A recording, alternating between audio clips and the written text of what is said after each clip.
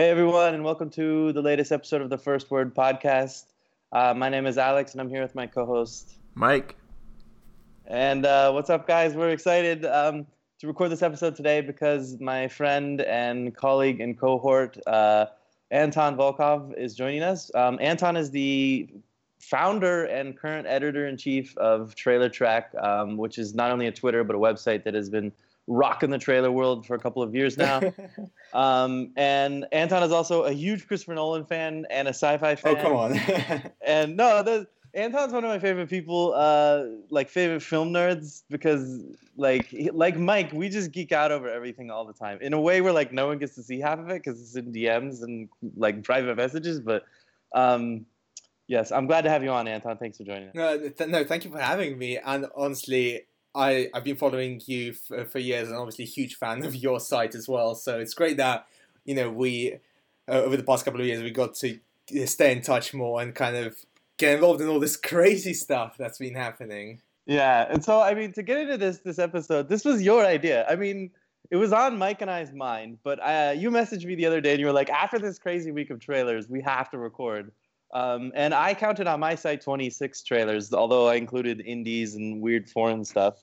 But there were like at least 20 major trailers that debuted in the last 6 days. Yeah, exactly. It's 20 on the dot. I've got my site open at the moment. Yeah, it's 20 on the dot. And because on my site, in terms of the actual launches, I cover kind of the major Hollywood ones. And I think there are 2 or 3 kind of ones from kind of smaller indie distributors, but people like Amber Heard, Keanu Reeves. We'll get onto that later. But yeah, in total, it's 20 kind of these major ones, which is mad. I don't think we've had a crazy kind of 1 week period with all these trailers with such frequency in a good while, not since I've been active on social media. So not in the last 5 years, and not even I don't think Comic-Con or even the whole reign of trailers that always comes before Star Wars or the December temples. I don't think it compares to this week.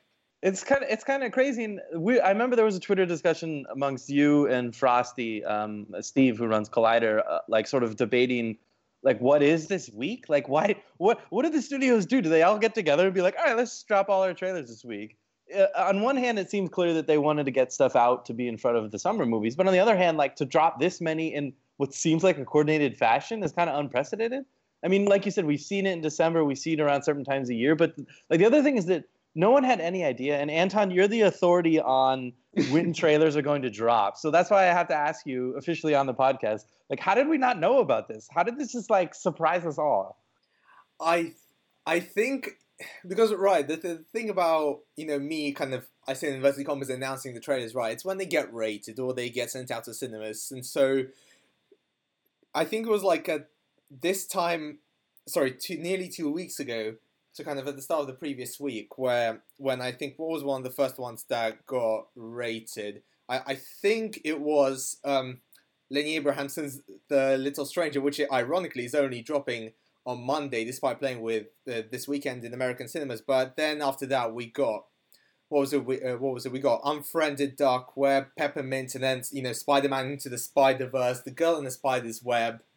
And then some official confirmations came through like a week before they said it's launched. So Suspiria, Widows, and by this time last week, I just I had to do kind of a big recap because so many kind of either officially announced or rated that were basically saying like, oh shit, oh crap, next week is gonna be mad. Yeah, and it seems like they wanted to. It seems like they all were in cahoots on this. Like the other one I remember was White Boy Rick. They debuted it on late night like 2 weeks ago. Yeah, exactly 2 weeks ago. And I was waiting for you. We were like, when is it going to hit the internet? We've been waiting. I literally had a post ready for 2 weeks. And then finally when this week came around, I'm like, of course they waited for this week. But like everything got stuffed into that. Yeah, but then why should they? They should have just premiered it on Kimmel, 2 weeks ago. Like, what's the point? If Sony had it, already out and there was, a bootleg floating around on Facebook, someone recorded it from Kimmel, like on a phone, for 2 weeks. Like, why wait until now? When I'm sure the studios know, especially like with all the stuff that's been announced or rated, that this week is going to be insane. But I guess in terms of, placements, it was a kind of a perfect storm because, of course, this week internationally, so, here in the UK, we have Jurassic World out. That came out just 2 days ago. Then Ocean's 8 in America, along with Hereditary. So that's, the blockbuster. So Mortal Engines, Bumblebee. That's for Jurassic World here. The horror stuff, Suspiria and Halloween, that's for Hereditary. And the award stuff, Widow's First Man, etc. White Boy Rick as well. That's for Ocean's 8 this weekend. So it was this case of just this perfect storm of films that studios would want to place trailers in front of in cinemas, both here in the UK and in America. Well, I guess the last thing I want to ask before we go into them individually is, what do you think there's this issue of trailers getting lost in the mix if they debut too many of them on top of each other? Like, is that something that would happen to I guess we would say the normal moviegoer, since none of us are the normal moviegoer, in the sense that, like, I'm glad we're going to recap a lot of them in this show, but, like, to someone, maybe they completely miss White Boy Rick, and they have no idea what we're talking about because it was in the mix of these 20 trailers. Like, is that something that you feel like happens? I kind of feel like we get 2 or 3 new trailers every week because I'm always on iTunes trailers or I'm online looking for a new trailer, but they're not really new trailers. They're just repeats or second trailers or teasers or whatever. This did feel like 1 week of just straight dropping brand new movies all at once. There weren't all follow-ups. Yeah, the only ones that were follow-ups were just the animated ones. So Spider-Man Into the Spider-Verse and, to be precise, Spider-Man and Wreck-It Ralph. Those are the only kind of trailer 2s. Lego Movie was a teaser. That was the first look at that film. Obviously, Lego Movie 2, but then it was the first look at this particular film. Which, again, I think it's funny how animated drops. Animated is the only kind of genre/medium that has trailers drop, a year out, as is, the case with How to Train Your Dragon and now Lego Movie 2, while the live action stuff, particularly the big budget live action stuff, so, people asking, oh, when's the Aquaman trailer coming? And then it's like, it's probably not going to be till San Diego Comic-Con, because, Warner Brothers, the studio that, had teasers for the Nolan Batman films, Man of Steel and Batman v Superman out, over a year before their respective release dates, and they were proper teasers, while now it's just like they wait till 6 or 5 months in advance and get right out of the gate with kind of a full 2-minute plus piece. So, speaking of Comic-Con, I think it's funny because the end of the Spider-Man Into the Spider-Verse trailer throws that little Comic-Con line out there, and I wanted to ask you guys if you thought that was one of those animated films that they can throw in a voiceover line for the sake of breaking the fourth wall, or that's actually in the movie. Like, I have a feeling that was just a little wink to the fans that they're going to drop a lot more stuff in some trailer at Comic-Con, right? I mean, it seemed... I doubt it. Personally, I doubt it because, like this Spider-Verse trailer, it's already it's a full trailer. I think they're probably going to show some exclusive footage for Hall H. If Sony have a panel. I mean, when was the last time Sony had a presence? It must have been years ago. So I don't know. I mean, they do have both Venom and this coming out, but I don't think that we are going to get kind of a... I don't think they are saying that, we're going to have more stuff out at Comic-Con, because I think, of course, they're going to have it with these films and just, for Hall H. So you think that's a line in the movie? I think that's a line in the film. I think the thing about Spider-Verse is, I think in terms of the style they're going for, it's very much... It's a bit kind of self-referential, a bit cheeky. They know that a lot of the audience will be these kind of big comic book fans, because otherwise, compared to a live action Spider-Man film, I don't think it would bring as much wider general audiences in. I mean, that's just my opinion. So therefore they can kind of afford to throw these kind of winks at the audience.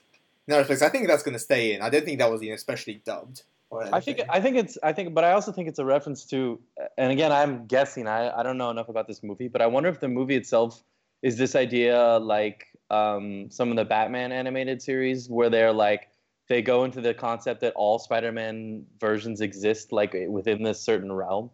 Oh yeah, that's definitely what this is in terms of. I think especially in this trailer, it shows the fact that you've got Peter Parker, mentoring Miles Morales, and you've got Spider-Gwen. So, and this idea, it's in the title, Spider-Verse. So it is going to be a more kind of subversive, not fourth wall breaking as in depth of fourth wall breaking, but in a metaphorical sense that it's more kind of self-aware. Which is cool. I love. Are we talking about this trailer now? I mean, Yeah. like, Also, I guess we are. Anton, we may have to make a side bet on this. Okay. I think that line was tossed in there as a reference to that they're going to reveal more characters in the movie at Comic-Con. Because it came right after he said, there's a female Spider-Man or something like that. I think that's what he said. Yeah, because Gwen Stacy shows up. Right. So I think what you've said makes a lot of sense. And I have nothing to back up my idea here. But I want to make a gentleman's bet here. We'll revisit it, and I'll just tweet you.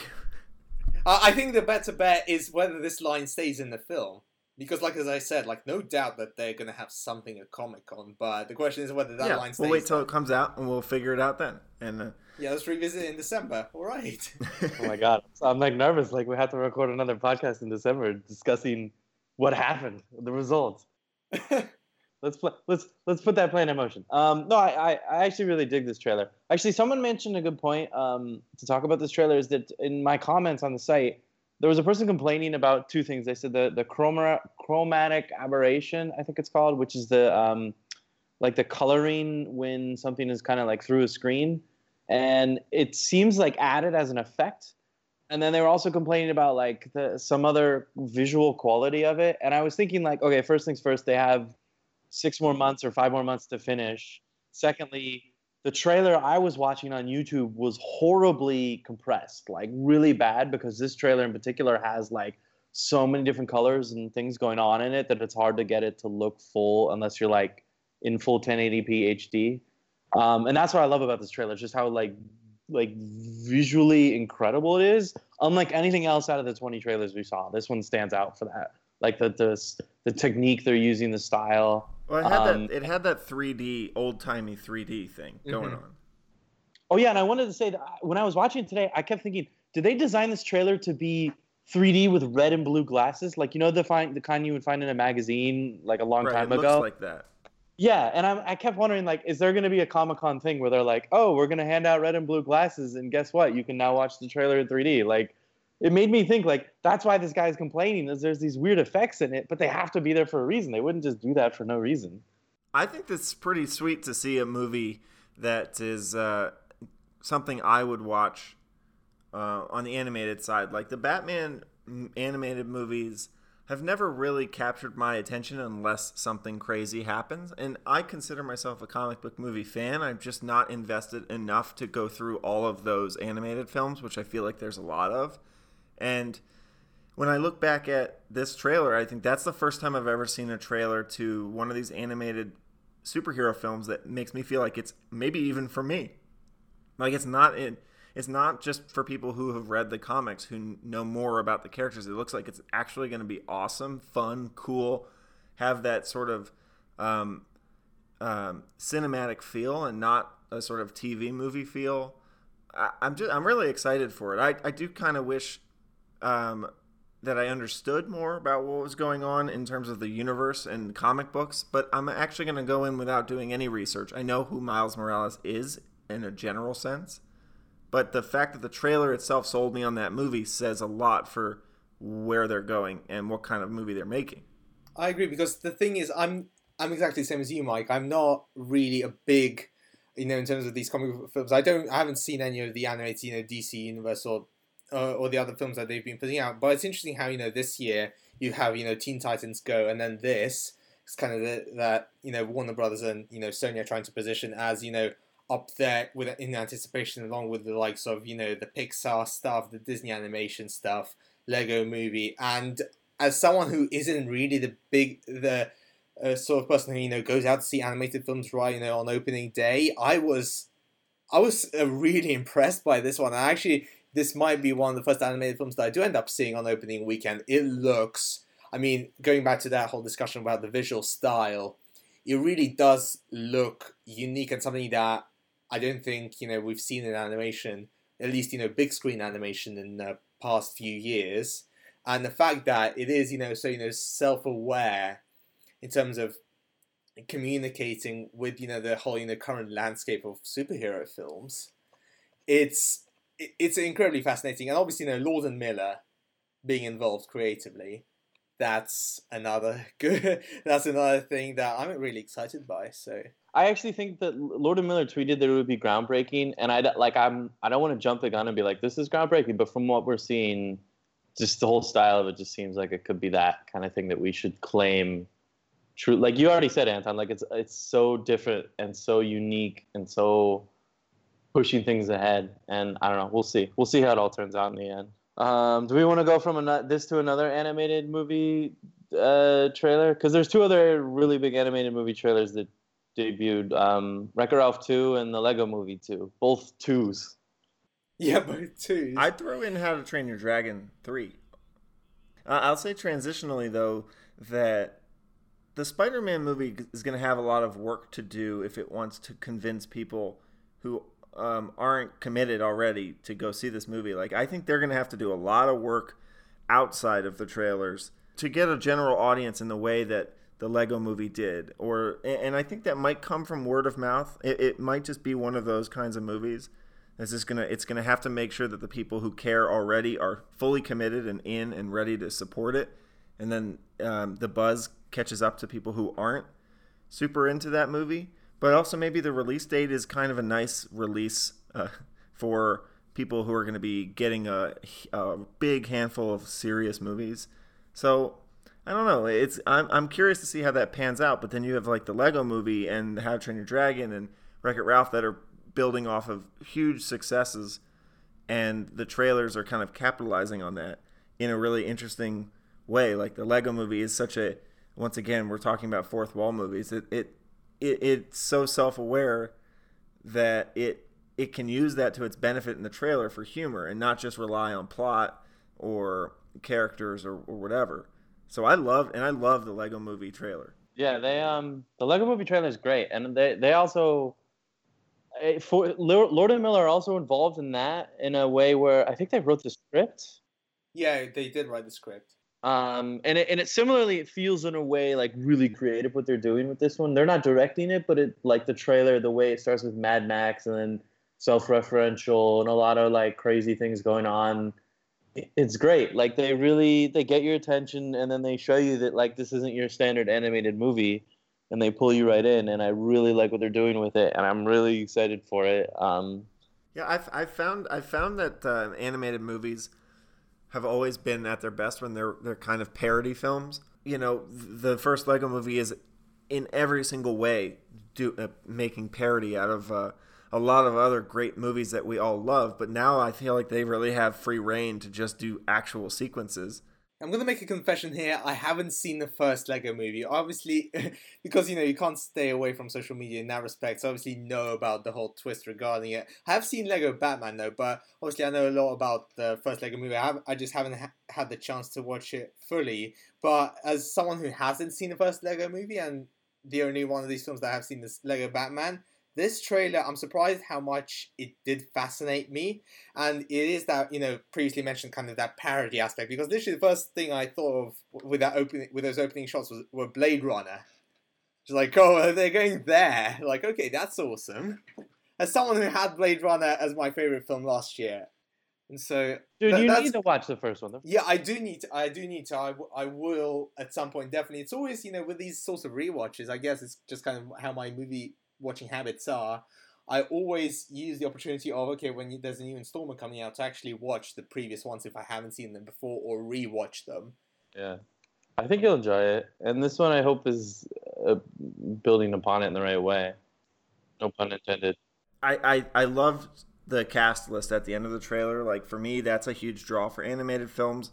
I'm more interested now knowing that Tiffany Haddish is one of the voices and Charlie Day is one of the voices. Like, I want to see that movie for more because I saw that list, and more like Spider-Verse does not have famous voices, and Jake Johnson is not somebody I'm going to the movies to see. I mean, look, we've still got I think we've got Liev Schreiber, and we've got Mahershala Ali. Haley Steinfeld is Spider-Gwen at the end there. They didn't have that cast list in the actual trailer itself, but then, okay, the voices they've got were... okay, they're not the biggest, but I mean they are still pretty big. I mean, obviously Mahershala Ali, Oscar winner now, and I think that's the interesting comparison between how Spider-Man's going to try and position itself is I think they're going to try and position it more as it's a Spider-Man film rather than okay you've got this top A-list voice cast. Yeah, but do either of you go to an animated movie because of the voice cast? Does anyone go to an animated movie? Yeah, that's almost the only reason I go to animated movies. Are you serious, Mike? I'm dead serious. Internationally, I'm pretty sure. In other countries, I'm pretty sure it's not that because it's obviously sometimes local stars dubbing the voices, but sometimes it's you have absolutely no idea. So it is more of a factor. I'm guessing countries like here in the UK and US, the English speaking countries, while outside it's a bit 50-50 in terms of why, because sometimes you do have a high profile actors doing the dubbing. Sometimes you don't. Like Emoji Movie would be a good example of a movie I saw because it had people in it I like. That's a great example of a movie you shouldn't see because it looks like shit and it is shit. Oh, it was terrible. It was a terrible movie. Good thing I haven't watched that. No. But I can't believe you more fun because I had voice in it. Yeah, but I had more fun figuring out who was who in voices than that's my escape from a movie that's not good animated wise. Ugh, my terrible. Look, I can't make you happy every day. I think this is the point where it would be good to transition to Wreck-It Ralph 2 because it is. It's funny, a lot of the reactions that I've been seeing to this one is like Ready Player One crossed with Emoji Movie, except with Wreck-It Ralph. So, have you seen the original? No, that's another one I haven't checked out. It's good. Oh man, these movies are so good. Why am I the only one that has seen these? No, Wreck-It Ralph, the first one is great. Like it's one of Disney's best in terms of their recent stuff. And it's like I don't know. I don't want to talk about it because the sequel, I actually really love this trailer because it uses Daft Punk and it uses Daft Punk in like a great way. And it wasn't like in a way where they just play the song in the first half. It was the way it like comes in and out and it comes in at the right moments and they keep going back to it. Like it's perfect for this trailer. Even though I would not have expected Daft Punk to be approving a trailer for Wreck-It Ralph the sequel, but I mean, Daft Punk, they worked with Disney before on Tron, obviously, so... Yeah, but that wasn't a good relationship, didn't you? They got replaced, like, secretly because they couldn't finish, but that's another story. Yeah, that is another story, I do remember that. Like, as someone who actually really likes the first film, this looks great, but I don't see the emoji comparisons only because I hate the Emoji Movie and I probably erased it from my mind. But, I get it in the sense that it's like they go to the world, into the internet world, and of course there's going to be emojis, but it's a whole different world. The Wreck-It Ralph people I know are distancing themselves as well from the Emoji Movie, and I like, but I'm also concerned about how Disney centric it is, like the way it integrates Star Wars. Oh god, yeah, you do get these moments that are slightly eye rolling. It brings me back to when I was watching Solo, right? And then where you have these moments in the first act where oh, that's how he gets his surname. Oh, that's how he meets Chewbacca. I was like, no, it took me out of the film, and so it's just that's the concern when you have a film like Wreck-It Ralph, not only with all the kind of Google, Facebook, social media product placement, but when you get this obvious focus on Disney. Sure, there are moments in the trailer where it works well, like the whole princesses sequence. That was a highlight, but other times the thing that the first movie Wreck-It Ralph had going for it was the IP in the first place. Like it had the opportunity to do so many interesting stories because of that, and branching out of it and taking characters from movies. I mean, they exist on the internet now, and all these things are in there, so they have to play together, and we can't ignore the fact that porn exists on the internet, but I guess we're going to probably have to do that in this movie. I hope there's some kind of reference to that in this movie. There will be. Well, because there's the clever editing trick where they're talking to the search person, and she asks like, "Give me this one website that is exactly this, and this," and then it cuts to Disney, and in the movie, it's like he's gonna give her an answer that's gonna be like a joke, and it's gonna be something like that. It's not Disney that they show. That's not gonna be his answer, but it was like a clever editing trick where you're like, "Oh, of course it's Disney." It was like. Yeah, because it was like she was asking like, "What's the craziest site that has everything?" And I was like, "That's not Disney." And then it cuts to Disney, and then continues on. But Well, if as long as this movie isn't some sort of cheap ploy to reveal their Disney Netflix, I'll be okay. please no. But I don't think so. I actually think the coolest thing about it is the Disney princesses because they're like how crazy is it that Disney was like, okay, we'll let every princess from our history be in one room together and self-reference each other. Like it's kind of that's like pretty bold for Disney to do. And I also in a Wreck-It Ralph movie of all kinds of movies to do that with, but like why not? Like and I expect that they know that that's going to play well and it's going to make a lot of money because of that. Yeah, a lot of money. I'll see anything with John C. Reilly in it. So again, voice over plot. Okay, so then the last animated one. Do you want to talk about How to Train Your Dragon: The Hidden World? No. Okay, let's move on. No. No, I mean, I'll just say it looks really good. Again, it's so good. This is embarrassing. 3 films in a row that I haven't seen the first installments of. No, I have not seen How to Train Your Dragon 1 or 2, but a close friend of mine's absolutely obsessed with it, and she was just complaining like, how have I not seen them? But anyway, it definitely does look good, and those who enjoyed the first 2 films will probably love it as well. And obviously, I think it's also interesting because the fact that it is the last film of that franchise, that they are selling it as the last one. So I guess we'll see how that goes. Yeah, and I always like when trailers reference the past films in the trailer. Like instead of saying like there once was this one film, it's like in this film they have a little bit of footage at the start from the first 2, which I like because then it's a good transition into like, okay, now you know what you're getting into with this third one, and let's remind you, let's like pull your nostalgia into this one and give you some more of a new taste of it. And similarly to pretty much every trailer we got this week, except for a few of them, I like that it's not a teaser. Like a lot of these are first time trailers, and I like that they didn't have just a teaser, like 60 seconds of like barely any footage. I like that it's a full on introduction to the story and like a good 2.5 minute look at what's happening. Even if it does show a lot, at least it's there. Agreed. I don't know. I feel like it's just a trailer. It didn't give me anything to talk about, like many of these other ones did. I just sort of feels like, oh cool, they made another one. Yeah, I know. And yeah. I think it hits you more if you're a fan of the series, but especially compared to the Lego Movie and Wreck-It Ralph and Spider-Man in terms of animated movies, those stand out more. Okay, so what's next? Who wants? What do you want to do? What do you want to talk about? Bumblebee.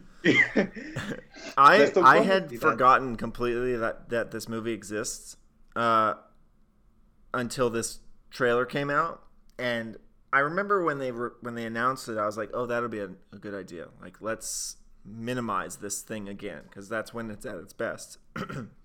And the trailer is fucking incredible. I mean, it really hits all the notes to make me believe it's going to be good, but also I think to get people back on board who've lost track of this series. I don't think they've tied themselves into the Transformers movies in the way that I was worried they might, and it really just feels like an honest to goodness movie about a robot having to save a girl, which was what the Bumblebee storyline was in the original Transformers. Yeah, it looks great. They cut a great trailer for it. Like, and everyone is saying that too, which is kind of the gauge of like, are people going to appreciate Transformers after 5-6 movies and everyone's done with it? And now everyone's like, oh, look, it actually looks good. And it actually looks like a good movie because, by the time you get to 4 and 5 of the Michael Bay ones, I mean, they become a guilty pleasure. I mean, sure, when I watched 5, I just had so much dumb fun with it. Anthony Hopkins just absolutely hamming it up. And it's kind of just ripping plot points right out of the Fifth Element, being this crazy big exploding thing. Stanley Tucci's Merlin is like, okay, it's a guilty pleasure, it's kind of completely stupid. Then no, this looks legitimately good. Like, that's surprising.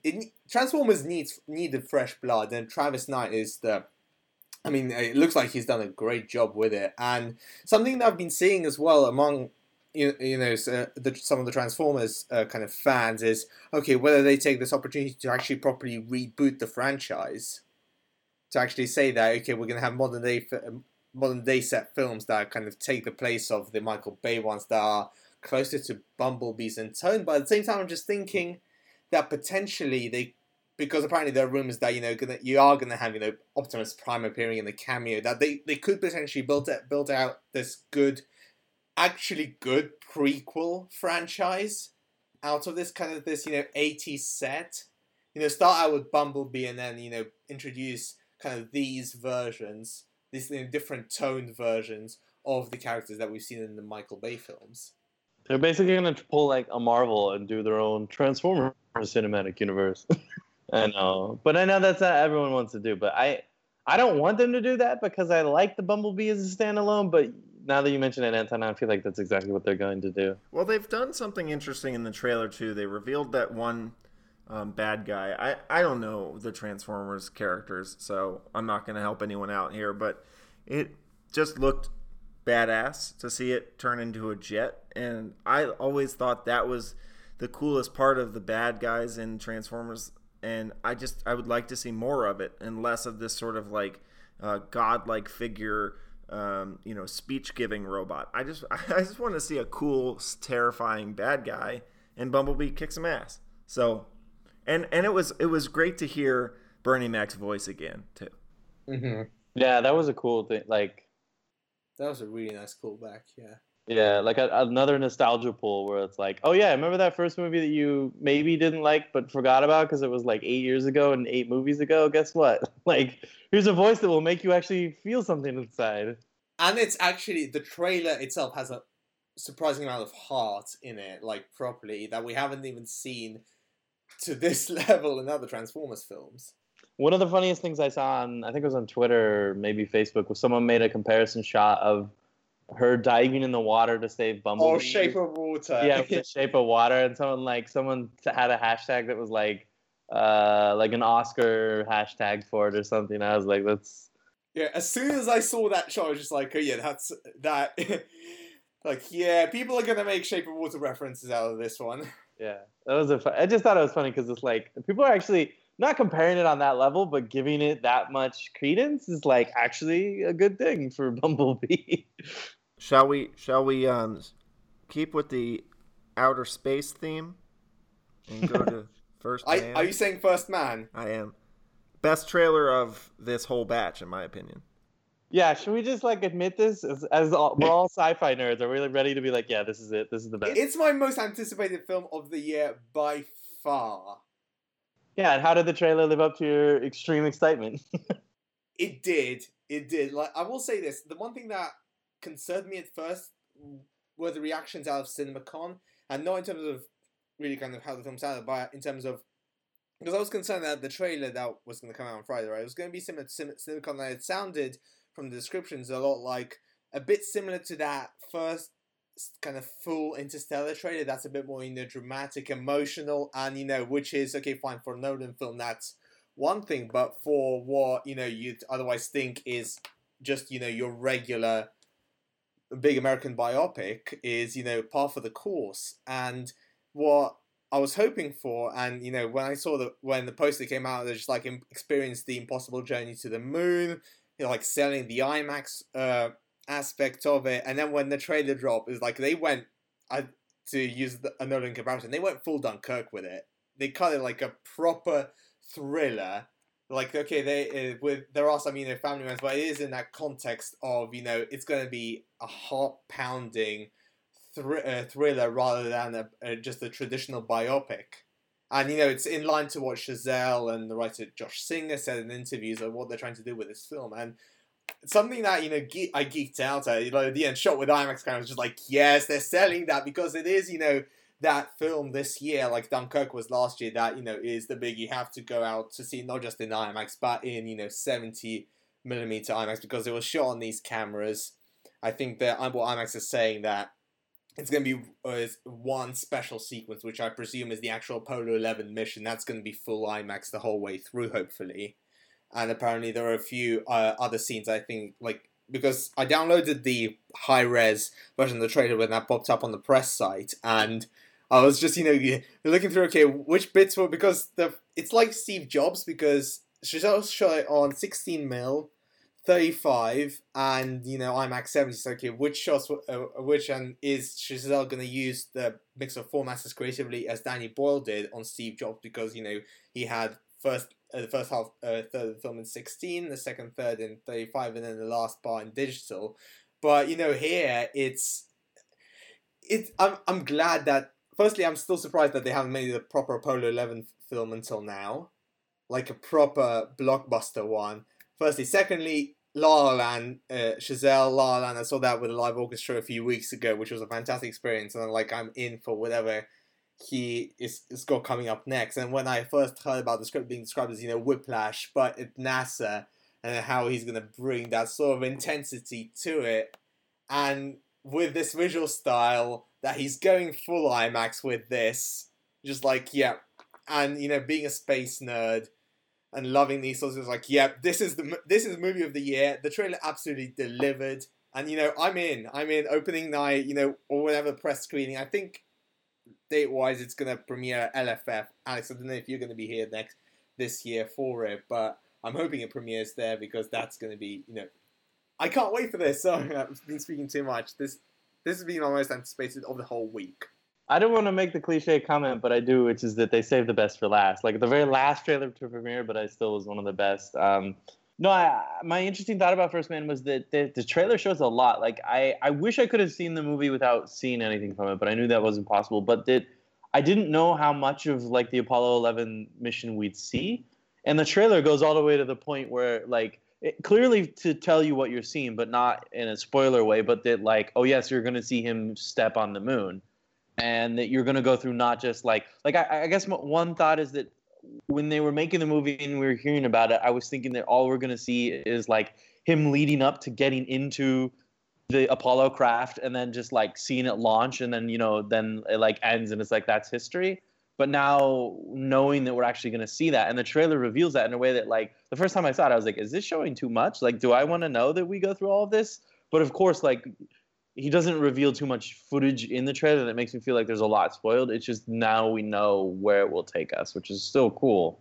And I'm still excited for it. Yeah, and it's not just, going to be the Apollo 11 mission as well, but obviously, from the shots we've seen, it's going to be, Neil doing doing his first test flights. There's going to be the original Apollo 1 mission that ended tragically, that they're going to go through this kind of, not just Neil's perspective, how he became to be the first man on the moon, but also kind of what NASA went through in terms of the space program and how they, from their perspective, all these different missions that led up to is kind of this almost definitive, but, visceral cinematic account of this, journey to the moon.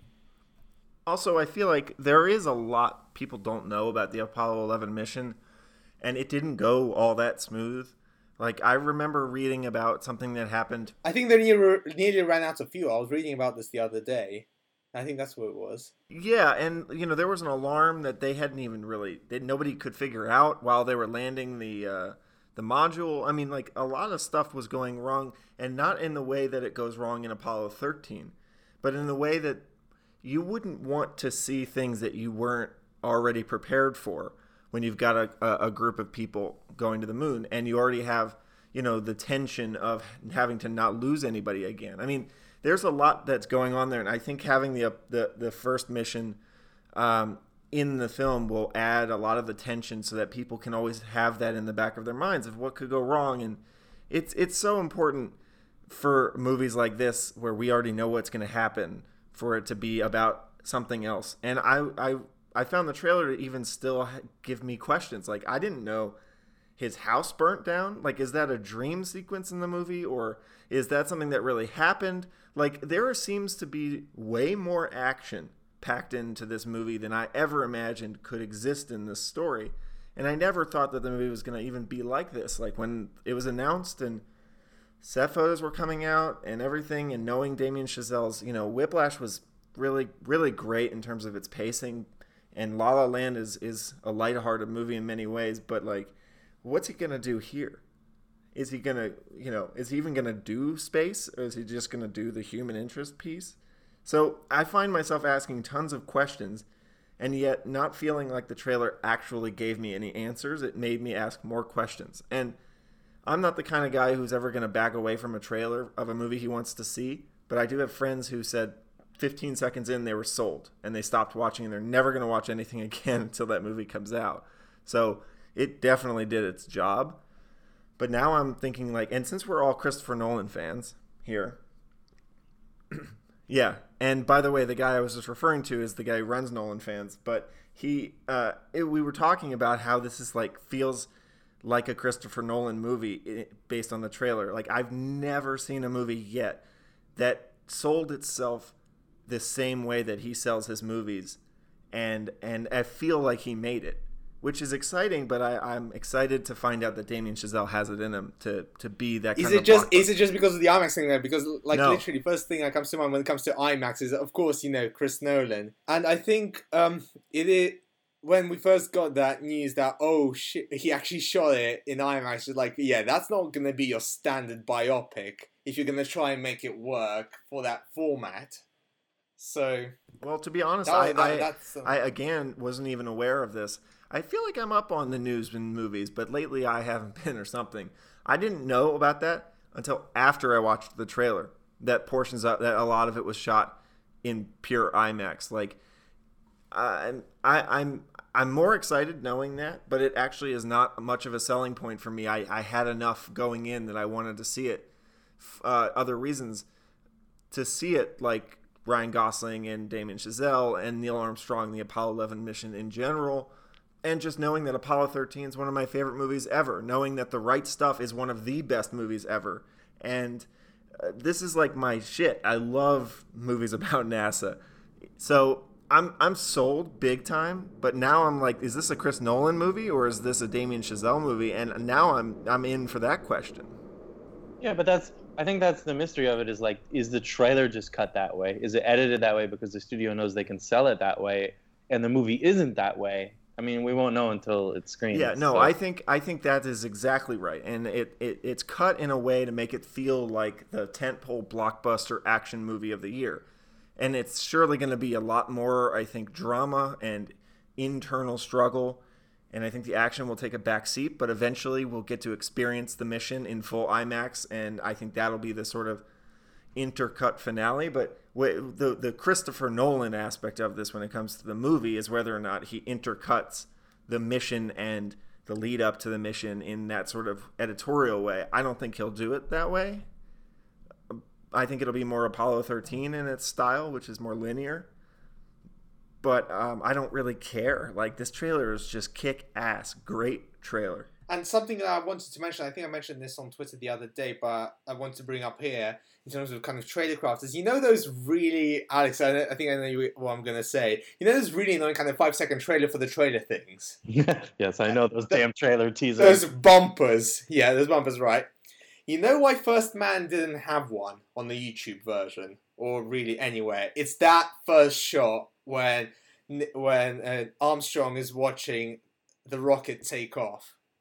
That was just a perfect piece of editing and finding that shot and putting it at the start because, well, firstly, from a pure marketing perspective, it does what those bumpers are trying to do. Is essentially, okay, grab your attention in the first 5 seconds, get the lead actor's face in it, get the subject of the film in it, and basically all but the title and release date.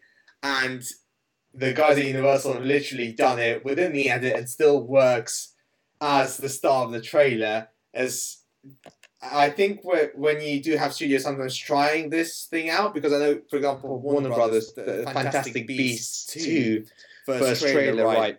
The version in cinemas is slightly different because that version starts with the Warner Brothers logo and then it goes into Hogwarts, while the online cuts right into the Hogwarts reveal just so it doesn't actually start with the logos. And so the studios have been trying to kind of counteract from an editing perspective when trailers go online, counteract the fact that, we have to otherwise have those, annoying 5-second bumpers to get the message out to, not let people get switched off onto something else if they see 5 seconds of, this trailer's being approved for all audiences or the studio logos or whatever. But, what they did here is probably the best kind of attempt at kind of trying to solve this whole issue with the bumpers and actually get the same thing done. Is that, okay, it's a space movie, Ryan Gosling's in it, Apollo 11, and that's within the first 5 seconds. I thought from that perspective, that's brilliant that they managed to do it. Yeah, but this is also an example to me of why there and how there can be smarter ways of doing that. Like, I guess my frustration and why I'm so vocal about it on Twitter, if whoever follows me knows this, is just that it's frustrating in a very petty way. Like, I can't believe all the marketers at the studios thinks that they have to do this and they can't be smarter about it. And yet, look, they can be. First Man is an example of It's that. science, Alex. It's science. No, don't you dare, Mike. Don't you dare. I will admit that I thought it was one of those bumpers when it first came on, and I wasn't. I like it. It didn't get my full attention because now I'm conditioned not to care for the first seconds or few that I click play on a trailer, and I restarted it when I realized it wasn't one. So yeah, it did the job for sure, but it also tricked me and fucked my whole experience up. So. I've been talking about this whole issue, that the cropping where, few people will work in this, whole field. And, my point is, as long as there's a version available online that does not have this stuff, that has great quality, that's not, cropped or has, giant subtitles all over it or has those annoying bumps, as long as there's that, kind of pure version as it's going to be shown in theaters available somewhere, be it, stashed away on IMAX's YouTube or just on iTunes trailers that you can link to, kind of as long as that's available somewhere, okay, great, do whatever the hell you want with the rest of it. Okay, now shall we go from space to the stars? A Star is Born. Which just knocked out First Man. I've got this, you've probably seen this, I've got this kind of June trailer madness poll going on Trailer Track, and yeah, basically the Lady Gaga fans basically knocked out First Man first round. So what? It was such a close race as well. Like, I was checking earlier this afternoon, it was like literally 50-50 First Man and The Star is Born. And then in the last couple of hours, some of the big Lady Gaga fan sites posted the link to the poll on Trailer Track. Like, vote for The Star is Born, we're losing to First Man, whatever the hell that movie is. Let's admit that A Star is Born looks fantastic from that trailer. Yes. And that's a great trailer as well. Right. Really understanding the value. Like, I actually thought while I was watching, it's like, oh, okay, so they'll get Lady Gaga up to the microphone and tease out the idea that if you go to the movie, you get to see Lady Gaga perform more new music. But it actually, like, kind of kept it going and gave us some of her voice, and that's when the trailer really kicked into high gear and made me realize this is probably going to be one of the biggest movies of the year. And Bradley Cooper directed it? That's crazy. Yeah, someone said that it looks so good that Bradley Cooper could win a best actor Oscar, which would be interesting because he directed himself in it, which I don't know if that has happened before, but like his performance in this trailer alone is great. And I really wasn't expecting to like this movie. Like, it's a story we've seen before, 100 times. Like, nurture the young musician from an old one and turn them into a star. But like, there's just like this vibe to it, which is of course what it was going to be. Like, from the moment we all knew they were going to remake A Star is Born, like there had to be something to it. I guess it's been in development like for 50 years or something.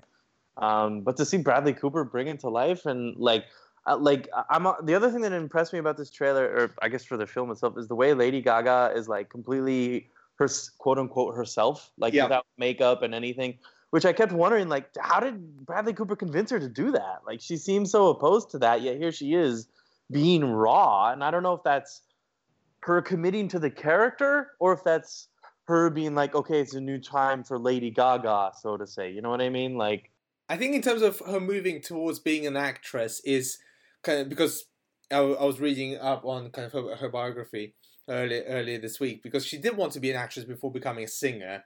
And then now with American Horror Story and kind of those two the 2 seasons of that, and then now she's doing A Star is Born, so kind of she's moving towards that. So she's definitely kind of, it is part of the trajectory for her to kind of change her image a bit, so that she's both a singer and an actress, a serious actress in this sense. So, and she looks great. She looks great in it. I wasn't particularly kind of, this movie wasn't really on my radar until I saw this trailer. Like, okay, I am impressed, especially the fact that Bradley Cooper's director. I mean, it's kind of, it reminds me of Argo, in the sense of how although Ben Affleck directed a few films before that moment, but now Bradley Cooper's kind of in a similar spot and about to be a big awards juggernaut. It's gonna be big, man. It's gonna be really big. And it looks great visually as well. Matthew Liberty, who shot Aronofsky's last few films, and I was rewatching the before Infinity War, the first two Iron Man films, which he shot as well, and it looks visually, it looks really great as well. So kind of to have, and especially when you're comparing it to something like Bohemian Rhapsody, which it's kind of Earth and Sky, a huge difference. Yeah, but I still think that's a better trailer. I love the Bohemian Rhapsody trailer. That was well cut. That was definitely well cut. So, but in terms of the film itself, the footage that we're seeing here, I'm far more excited for this film than I am for that one. Get out of here, Anton. I don't accept that. No, we'll see. I think it's one of those things where it's like you can be more excited about it, but then when it comes down to seeing the film, I'm very curious to hear your takes on each of them. I don't know. I just feel like we haven't had a good music biopic since, Ray and Walk the Line. It's been 10 years, I feel like. It's not a biopic, I guess. It's not, you know what I mean, though. Yeah, but like a musician movie. What did anyone see Terrence Malick's Song to Song? That was his. I never saw it. Was it any good? Trust me, I am as much, Terrence Malick is easily one of my favorite filmmakers. And I am a Terrence Malick apologist, professionally, I think. I can't apologize for that movie. It's just bad. Wow. It's just bad. Well, actually, you know what? You did it. You just did it. You transitioned us into something I want to talk about. That is, we don't have to take a while on it because not a lot of people know about it. But I'm just going to point out that anybody who's using this as a chance to see trailers should go watch Friday's Child. It's one of those like, wait, what? What did you just say? That probably was not one of the movies in the 20 trailers that got released, but Friday's Child looks like a fucking incredible movie. It's made by a guy who worked with Terrence Malick, and it just, I don't know, it's hard to explain. I'll just say, if you're listening to this podcast and we're talking about movies with new trailers you should watch, go watch that trailer. Like, it's on firstshow.net. Yes, it is. So you guys mentioned White Boy Rick when we first started, but we didn't really get into the trailer. Just brief comments on that. I mean, I didn't even know about that movie either, and it turns out that that's a story I'm now fascinated by. I love it. I love that I didn't know about the story, and it looks great. I'm fascinated now.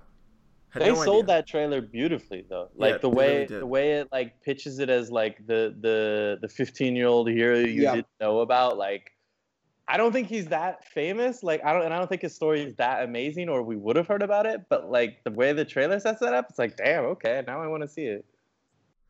And it sort of sets it up as a Matthew McConaughey movie, and then twists that away. And tells it's not about him. It's about because he's just the dad here. Yeah.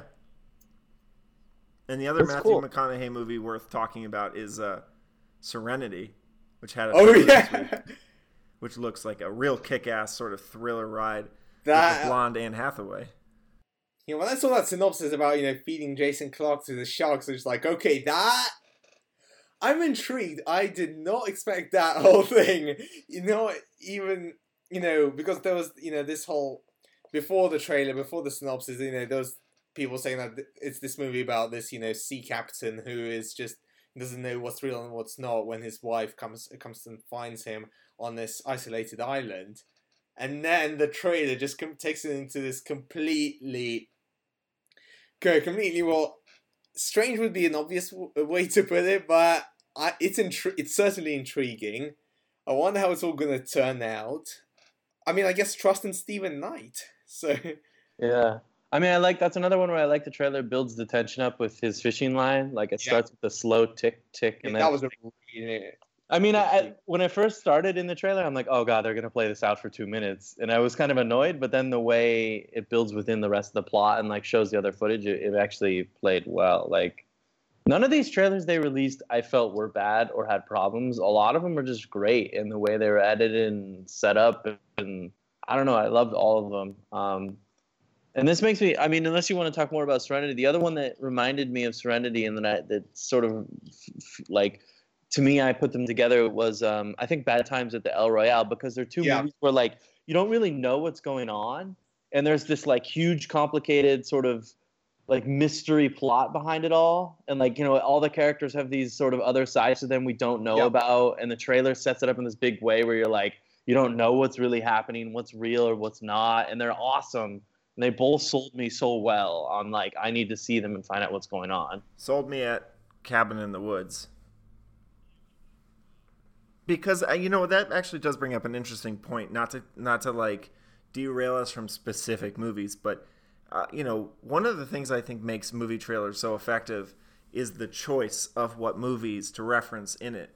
And you know, a lot of times you see from two producers of the Oscar-winning drama this and that, and it's like, what, that has nothing to do with anything. That doesn't give you credibility. Okay, tell me that there are people involved with this movie in a movie that's comparable that was good, right? So like from one of the producers of Get Out, for, you know, I forget some other movie, something that came out recently, but you know, like for this, it looks like Cabin in the Woods at times. It feels like Cabin in the Woods at times. And I don't know what that means for the movie itself, but by saying that people involved with that movie made this, makes me think, okay, we've got a supernatural thriller. I don't think it's supernatural at all. But that's just me. I disagree. So, but otherwise, I mean, it looks... that trailer, especially, I mean, something I love about the footage in this is that, you know, the whole aesthetic of it, that's, you know, slightly reminiscent of what was it? Yeah, of Legion and the holy stuff.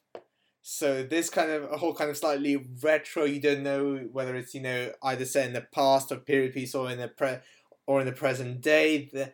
And it adds to the whole feeling of you don't know what's really going on here. And really, the big selling point is the cast. I mean, Hemsworth, Bridges, John Hamm, Dakota Johnson, absolutely stacked.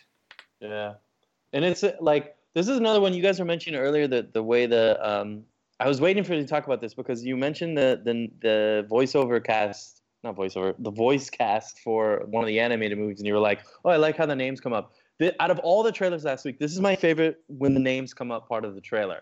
Like, she runs out of the El Royale and the names start coming up, and I was expecting it to cut to the people or cut to them, but like the way it follows her as she runs into the rain and the names just come up is just like, is the coolest way to reveal the cast, the names in any of the trailers I saw. And the only disappointment is that they didn't actually then pan up to the El Royale sign and actually have the title there, Bad Times at the El Royale. No, they had to then do it the classic. No, they didn't. At least they didn't smash cut to it, but they. Yeah, but it's still cool. I don't like, the logo itself is cool. Like, you're right, that's a good point, but at the same time, like, I like it's a nitpick. I was just nitpicking here. But... No, but it's a good point because it's otherwise a great moment. You're like, well, they could have just finished it perfectly, but that's too much work. Yeah, but this is another one I've been looking forward to because someone on my Facebook, I forget who it was, like worked on the film when they were shooting. He was on the production team. And when they finished shooting, he wrote like, oh, you guys don't know what you're in for. Just wait until Bad Times at El Royale.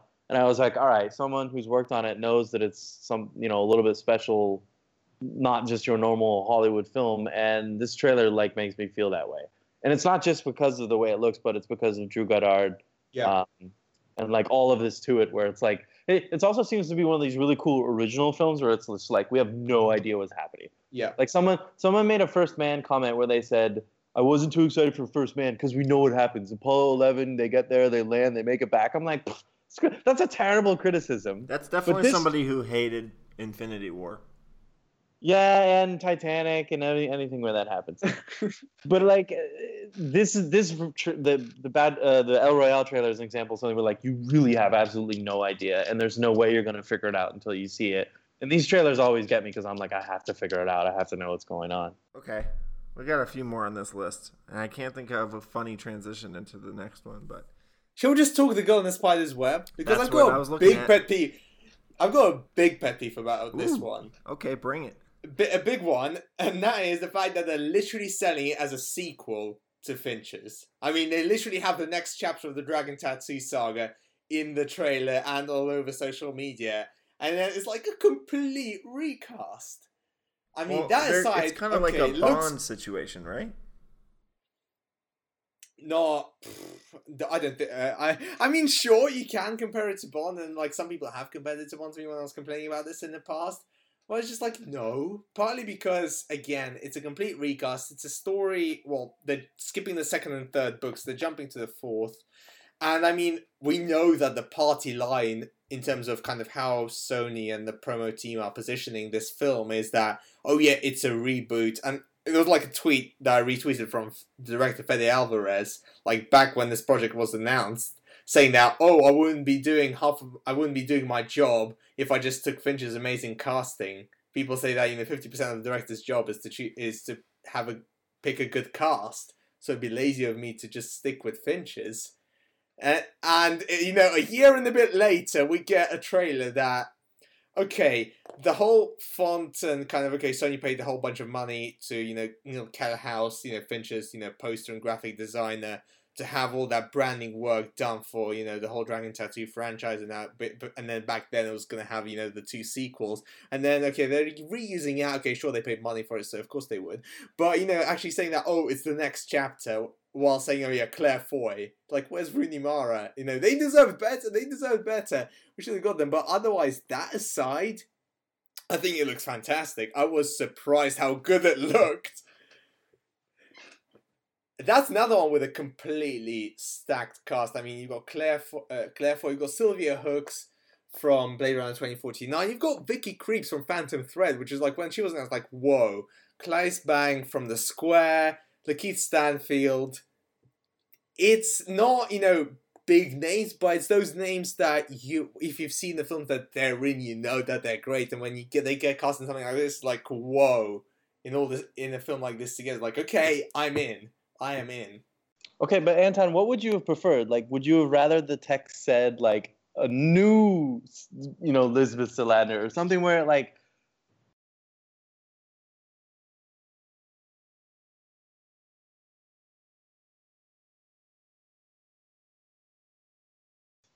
because that's the thing. The movie must clearly not, like, what I'm wondering is if the movie itself is a reboot in the sense where, like, they don't talk about what happened to her, but, the first movie and then, in theory, the second and third books happened, and it's just a new cast. I think from the trailer, they're using elements of the second and third books. They're definitely using elements because they literally, I think they do kind of flashback a lot, especially because the fact that, Sylvia Hooks' character, that's, her sister. And so they are tying in the elements that were explored in books 2 and 3 in regards to Elizabeth's backstory. They are going to have it in this film instead.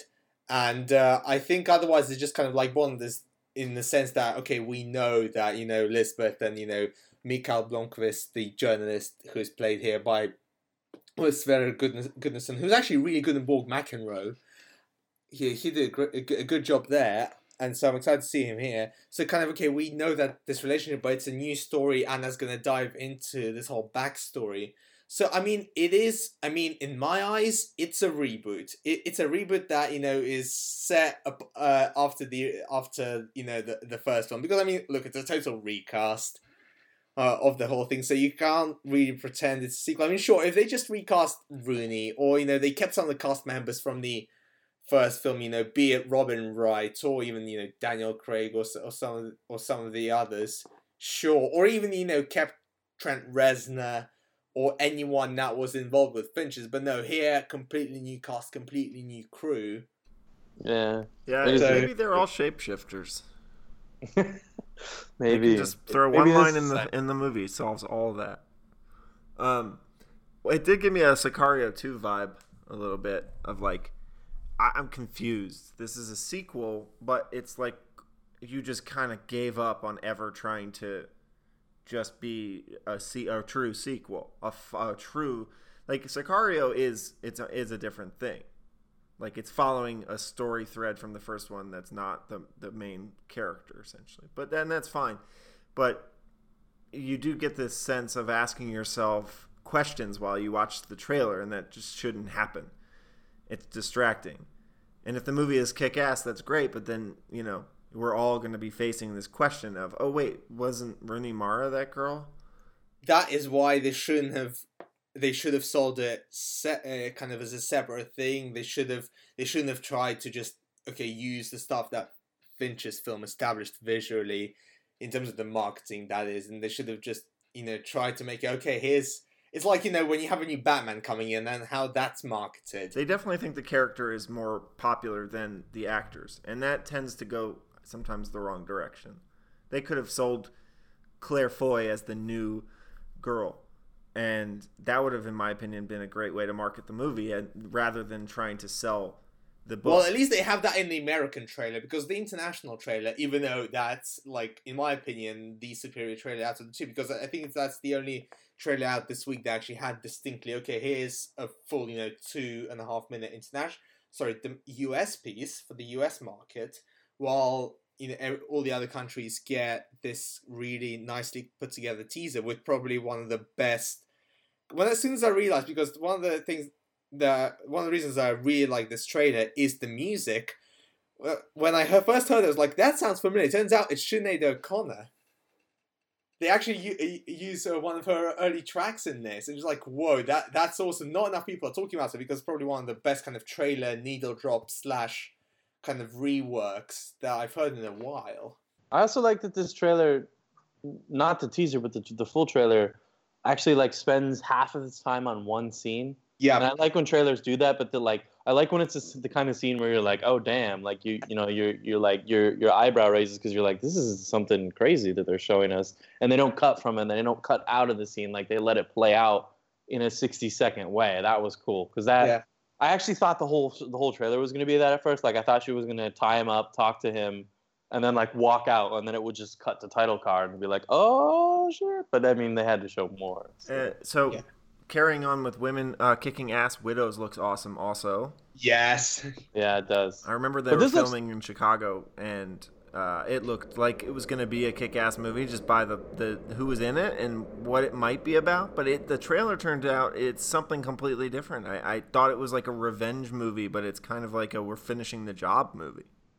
Yeah, that's what looks cool about it. It looks like a big-ass heist movie. Like, I thought it was going to be this intimate Steve McQueen style, like, like full-on drama, but this looks like like I don't want to make this reference because it's so easy, but it is accurate. It's like Steve McQueen's Heat, like literally the masks and everything, where it's just like, all right, what do you got for us, McQueen? It also makes me wonder, this trailer does not play like a little festival indie. This plays like a massive Hollywood blockbuster, which it's got the cast to sell it as one, but like I was not expecting that when they debuted this. Right, and I think we're going to have a really, really good villain on our hands in this one. Daniel Kaluuya. Yeah, the looks he gives in the trailer alone are, like, bone-chilling. Okay, I actually just saw this on Twitter because people are really, like, losing their shit about Suspiria. So I feel like we need to talk about that trailer before we wrap up. Like, that trailer, that is the first time I think I've ever seen a trailer that felt like an old-timey trailer. Right, it was cut the way trailers used to be cut, and somehow it made it better. Because I actually think trailers, the way they were cut back then, are terrible and horrible advertisements for movies. But this did it in a way that really just shook me and made me excited to see a movie that I had never seen the original. But I will. I mean, I will see it probably before I see this, just because I like to see these source materials. What are your thoughts on the trailer? Best of the week. Really? Suspiria? Okay. Yeah, I've been torn between Suspiria and First Man, and I think Suspiria takes it for me because I'm kind of more drawn to teasers like this, and that was so good. I mean, the fact is that you don't even have any dialogue in it. It's all just Tom York's score that Tom York has confirmed is his and not a library track. But the fact that it builds up this sense of dread and then gives you this imagery that first, okay, shows off the cast is one thing, but then also teases a tiny bit of the story, kind of, okay, the general premise, the dance academy, but then otherwise it just gives you these arresting images that, stay with you, and you try and think that, okay, what the hell is going on here? What the hell is going to happen here? Something as well that really caught my eye is that, whatever it is, that sickle, I think, at the very end, that very last shot. It was funny as someone who was kind of following what Suspiria and what Amazon Studios' social media team was doing on their official Twitter, which, by the way, I have to give them credit for because they've been having a lot of fun with announcing it and with, just interacting with Dakota Johnson's fans and Lucas Guadagnino's fans. There was literally a video message a couple of weeks ago that they put out of Luca just saying, "Oh, I love that you guys are so excited for Suspiria. So in the meantime, here's a teaser." And he just holds up that sickle, and then it turns out to be this kind of focal-ish point, kind of in the second half of the end of the trailer. Like, oh shit! I like how there is this kind of connections in between marketing pieces like this, even if it was just at once, just playing about them in a casual way, like, oh hey, here's a casual video message from the director, and then like, holy shit, this shows up in the actual trailer as a central piece, like, oh, what the hell is this thing? Well, it makes sense, and that's why it was in the social media. Like when they first put that in social media, I'm like, don't tell me this is some tiny part of the movie, but clearly it's a bigger part of the movie, so I'm glad it all connected that way. This is also, as you already said, Anton, this is the perfect teaser in that they don't give away a lot of it. And it's the perfect kind of teaser in that this is all I need to see and I want to go see the film now. Yeah. Like, it doesn't make me feel like I've seen any of it. It doesn't make me feel like I've seen too much of it. And now, I'm like, oh my God, there's a lot I need to see from this. And I want to go right now and watch it. Studios should go back to making more of these sorts of trailers. As I said, Warner Brothers used to make a lot of these sorts of trailers with their tentpoles, and now they just do it for Chris Nolan films, and the rest of the general kind of with their first looks, it's always so kind of extensive. Sure, you need to sell it, but when you're doing it this far out, speaking about it from a perspective of trailers as art. I mean, they really more studios should be, especially when you're talking about big temples that you could sell by itself. That's why Star Wars has been doing these sorts of trailers as well, thankfully. Yeah, we need to get more of these because sometimes it is, for people who are, already invested and who follow movies a lot, sometimes that, those little teasers is all you need to get them on board. Otherwise, you just feel that sometimes it's, way too much, too far out. So, yeah, for sure. That's why it's a good tease. Mike, do you have anything more to say about it? I'm interested. I don't know if I'm going to... I feel like I won't keep track of this movie, though. It just seems like the kind of movie that I'll lose track of. I don't think so. I think you're saying that, but as soon as they put out another trailer, and then B, as soon as it starts screening, you're going to not be able to hear... You're going to not be able to not hear about it. Yeah, I think once it premieres, I think it's going to be at Venice or something. Once, the reactions hit, it's going to probably go a bit crazy. Although, I think the best comparison is probably Mother from last year. Or no, yeah. I would say Hereditary in terms of this... there's Mike, are you interested in Hereditary? Do you want to go see it? Yeah, it's all I've been wanting to do all week, but I can't get out to it. It's so good. I was lucky enough to watch it at Sundance London, and as someone who isn't really into horror, but films like this, the sort of stuff that A24 puts out horror-wise, It Follows, The Witch. I mean, that's sort of, I'm in for this. I love this stuff. While we're on the topic of trailers, I have been saying, I do genuinely think Hereditary is one of the top 5 trailers of the last 5 years. Honestly.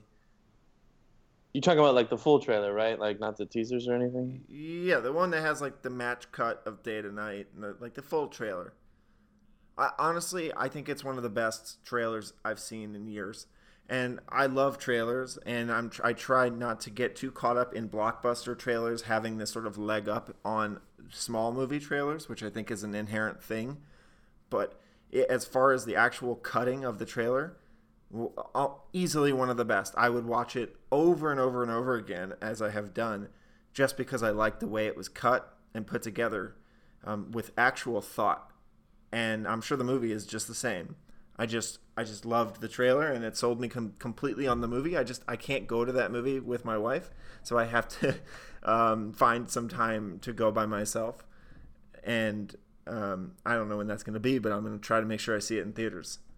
I just reference it because that's a great example of there's parts in Hereditary that you see that you're like, oh my God, you can never forget them. And I think that's going to happen with Suspiria. People are going to be like, there's this scene in Suspiria that you just never forget it. So that's what I mean by you'll hear about it in that way that people are hearing about Hereditary. And then once you hear about it, it gets into your head, I have to see what they're talking about. Even if you're not a horror fan, I think that's going to be the case with Suspiria. This makes me want to transition to another older trailer that I liked a lot, which was The Old Man and the Gun. Yes. The Robert Redford one from David Lowery. His last film as well, Redford's, apparently. Oh, yeah, but I don't believe that. Someone said he's not, like... I think he's going to do a couple, but, like, I don't think he's going to say this is it anymore. But it looks great, and it's a conventional trailer, but, like, it has the old feel to it, which I really like. I love the title card where it, like, yes, that was a really freeze frames on his face, and just, like...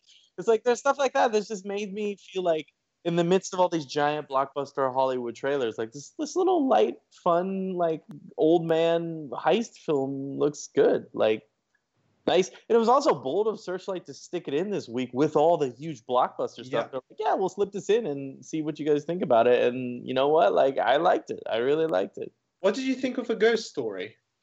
I'm a big fan of it, but I'm not like losing my shit over it like a lot of my critic friends. I think there's a lot to it. What was that, you, Mike? I was gonna say, oh no, what did I step on your toes?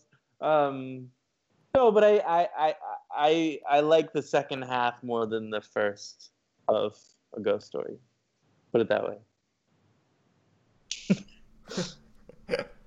Did you watch the Old Man and the Gun trailer, Mike? No. That's why I have nothing to say. Get out of here. You are fired from this podcast. Well, I've been watching it for the last minute and a half on mute, so it does look it does look interesting. I mean, I don't like Robert Redford anymore, but I'll still probably see this, and I like Sissy Spacek. But I have always been a blind supporter of Fox Searchlight. Almost everything they do is good. Yeah, like A24, they're just anything Right. they make. Halloween? Oh yeah, we haven't talked about Halloween yet. No. Are you guys excited for Halloween? No. I'm just curious. No. Because everyone was losing it on Twitter over like, oh my god, it's coming this Friday. I don't think I've seen like the number of notifications like when I posted like, oh yeah, Jason Blum confirmed it's coming, next Friday. Like I don't think I've hit those kind of numbers since Harry Styles fans with Dunkirk. Like, people seem to be losing their shit over it, like, properly. I'm just there, like, I am not really excited for this. I mean, I'm not sure.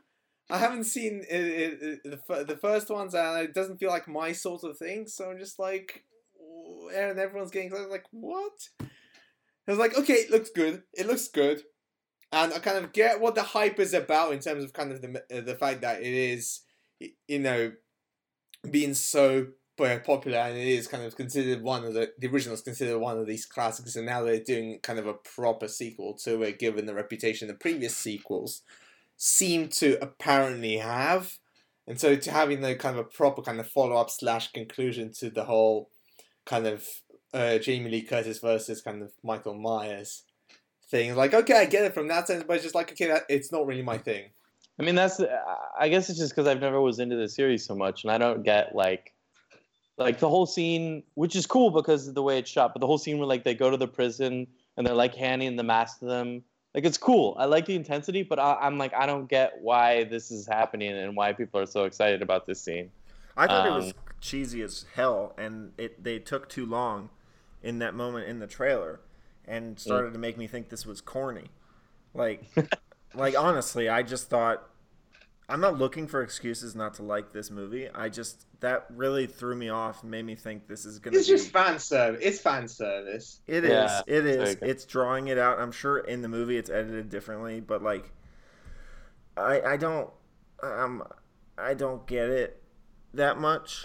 I thought the trailer was well put together, and I'm very curious about what's her face in that. She looks so different. I've never seen her look like that, and yeah, she looks like she's ready to kick ass. So I'm all for those sort of like revived female characters from the 70s 80s coming back and kicking ass again as a 60s 70s year old woman, and that's always fun. It was cool with Alien. It's cool, well, it would be cool with Alien.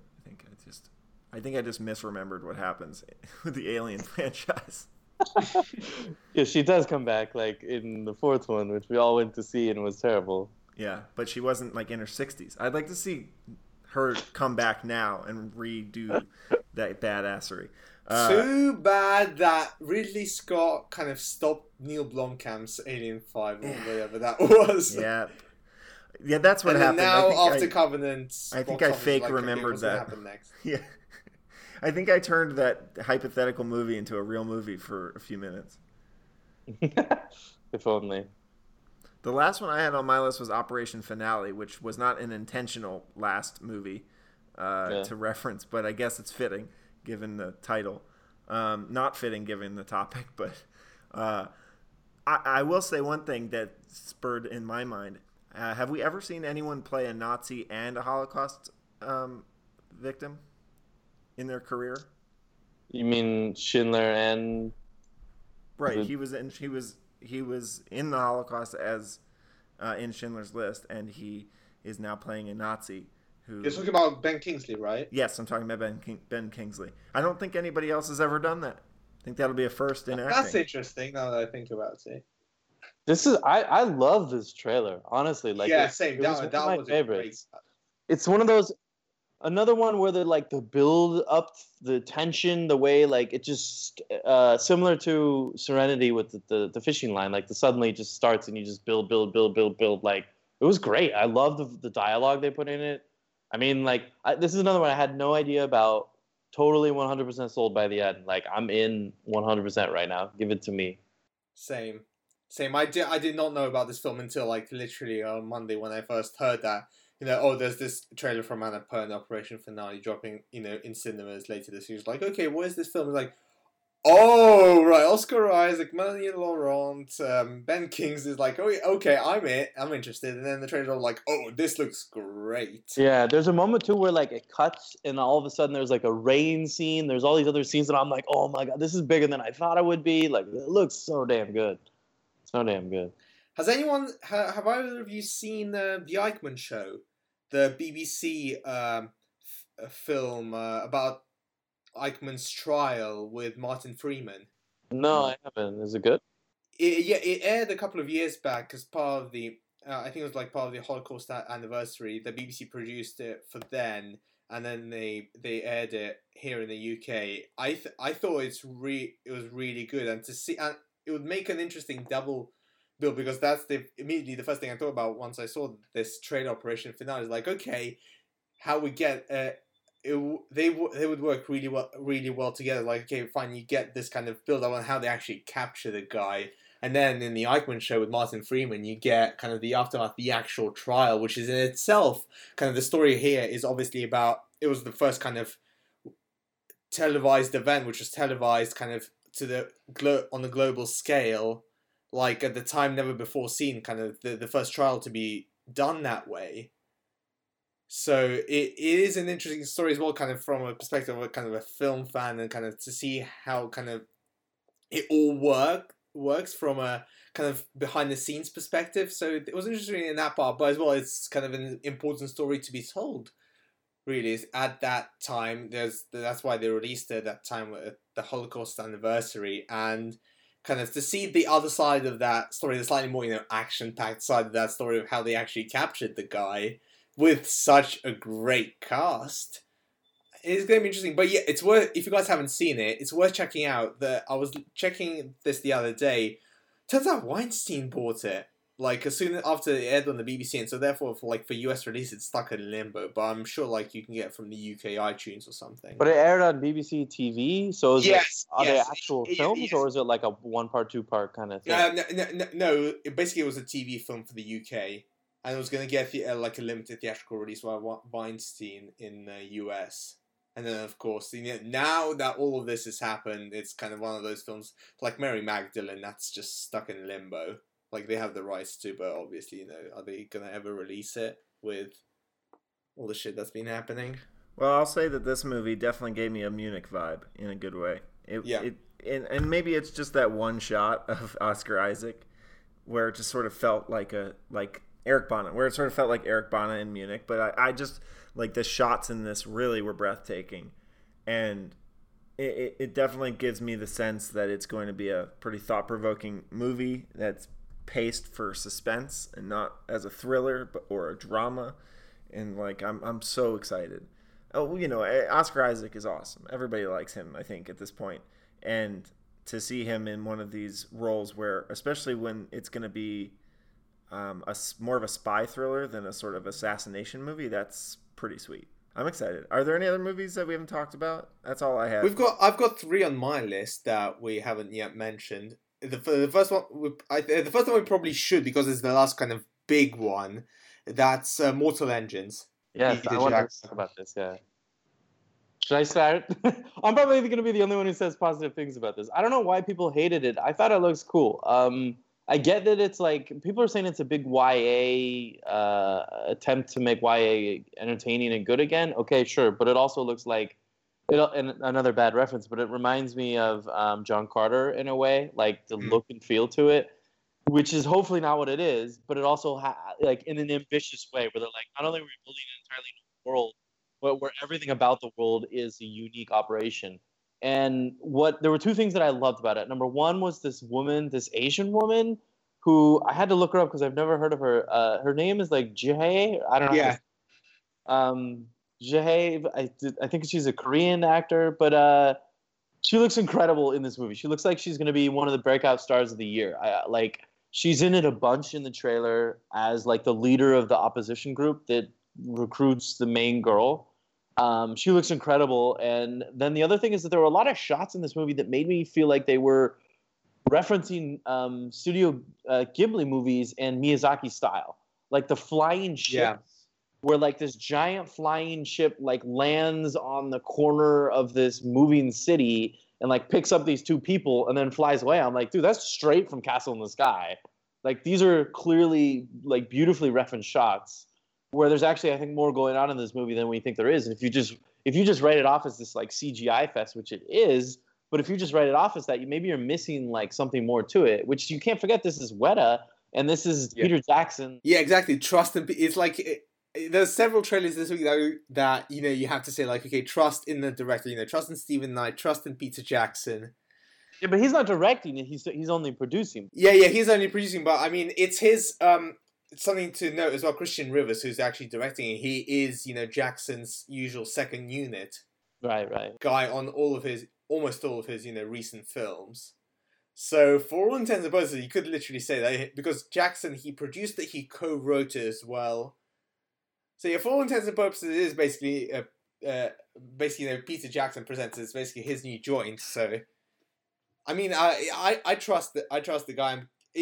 From the very first teaser that dropped back in December, where it's just like literally a giant London chasing this other tiny town and just gobbles it up. In theory, it just in theory, you think that, okay, this looks weird and strange, but the fact that they managed to make it work, make it look really interesting visually, is something. And I'm also really interested about Hugo Weaving in this. I mean, it's always great to see him in these films, and obviously, having worked with Jackson and his crew before, I'm glad to see kind of him back on the big screen, especially, after, we know about Infinity War and how he said he wouldn't come back, and so when he appeared in Red Skull appeared in Infinity War, it wasn't him, it was someone else. So to see him kind of back on big screen, kind of in a big film like that, always great. He looks great in it too. He doesn't look like he's hamming it in this time. Like he looks like he's really giving a good performance. Yeah. So I mean, everyone's gonna hate on it, and then maybe it'll come out and there'll be like some positive reviews, and maybe... It has all my red flags. It has like it just does. It feels like a really, really good concept piece that can't possibly work as a movie. So I'm gonna see it. I don't trust it. As much as I hate to say this at this stage, and that's what a lot of people have been saying ever since the project was announced, like, okay, it's kind of an original property that, has a ton of money behind it, and, releasing in December, literally the same day as, Bumblebee, who else is coming out? Aquaman, same day as well, and of course, got Mary Poppins Returns a week later. It's like, out of all these films that are dropping in December, including Alita Battle Angel and things like that, that's probably the film that's gonna unfortunately get the short shift out of the whole lot, which is a shame given how big the budget must have been on this. What are the last two trailers you were going to mention? Well, firstly, I'll just go kind of in chronological here. Amber Heard in London Fields, this film that premiered in 2015 at Toronto, and basically the day after the premiere, I was reading up about it when the trailer dropped. Stars Amber Heard, Billy Bob Thornton, Theo James, and Jim Sturgis. But basically, the kind of controversy in inverted commas here is that the director said that after the Toronto premiere and all the terrible reviews that came out of that, said that basically the production company recut the film and it's not the film that he wanted out there. So it was kind of got caught in a legal battle, and then turns out that apparently they somehow fixed it because Lionsgate is releasing it kind of straight to streaming, I think, this summer. But basically, kind of the draw here is Amber Heard, Johnny Depp's in it as well, just briefly apparently.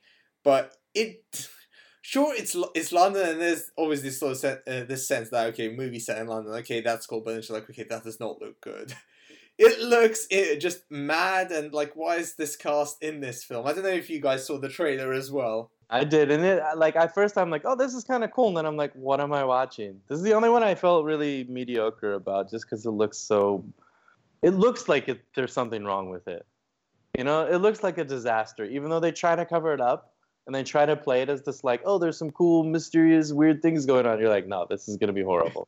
I don't have hope for it either. Like, I would love to hear if the director got his hands back on it and cut it back to the way he wanted. Apparently, it's a shorter cut than the one that showed in Toronto. Okay, so then that's probably what he did, but it's still like, okay, is it going to mean that it's a good film? I don't think so. Yeah. We'll see. Doubt it. And Mike, did you see it? No, that's the only other one I didn't see. I didn't think it was going to be discussed. It seemed like I'll say that just by glancing at it, it seemed like a movie that nobody was talking about. Yeah, I think Vulture had the exclusive on that one. So just like, yeah, and like Amber Heard, like, fine, I'll post it. And then last one is Keanu Reeves in Siberia. Siberia. Yeah, what a weird... Dude, why could do a different facial hair thing for a different movie? Yeah, he looks like John Wick and everything. Destination Wedding, this...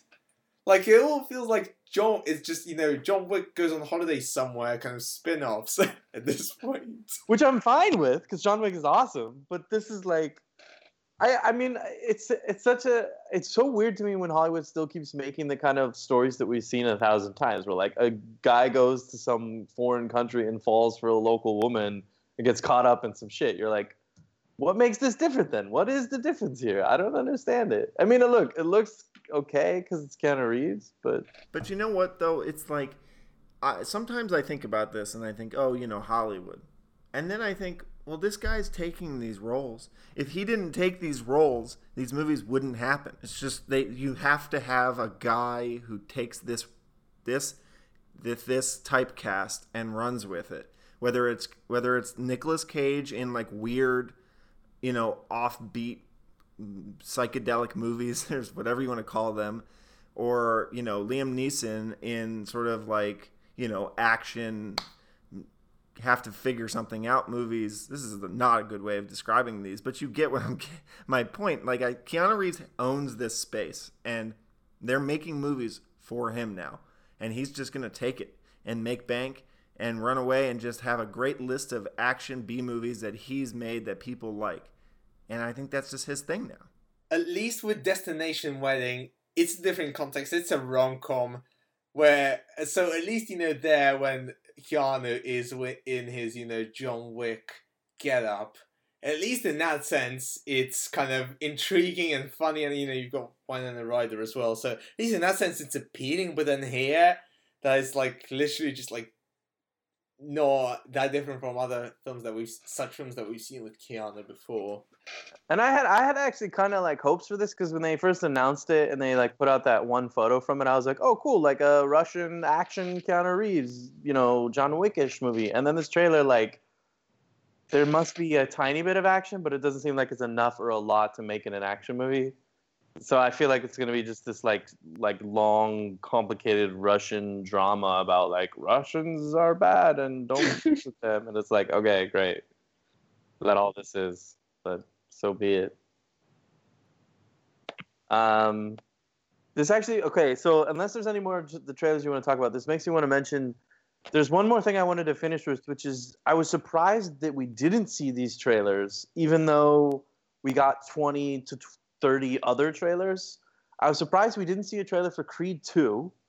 I was surprised we didn't see another trailer for Alita Battle Angel yet, even though we've seen a couple. I'm surprised we haven't seen Aquaman, but that's its own story. And I'm surprised we didn't see another trailer for Mary Poppins, because I thought they would have dropped another one.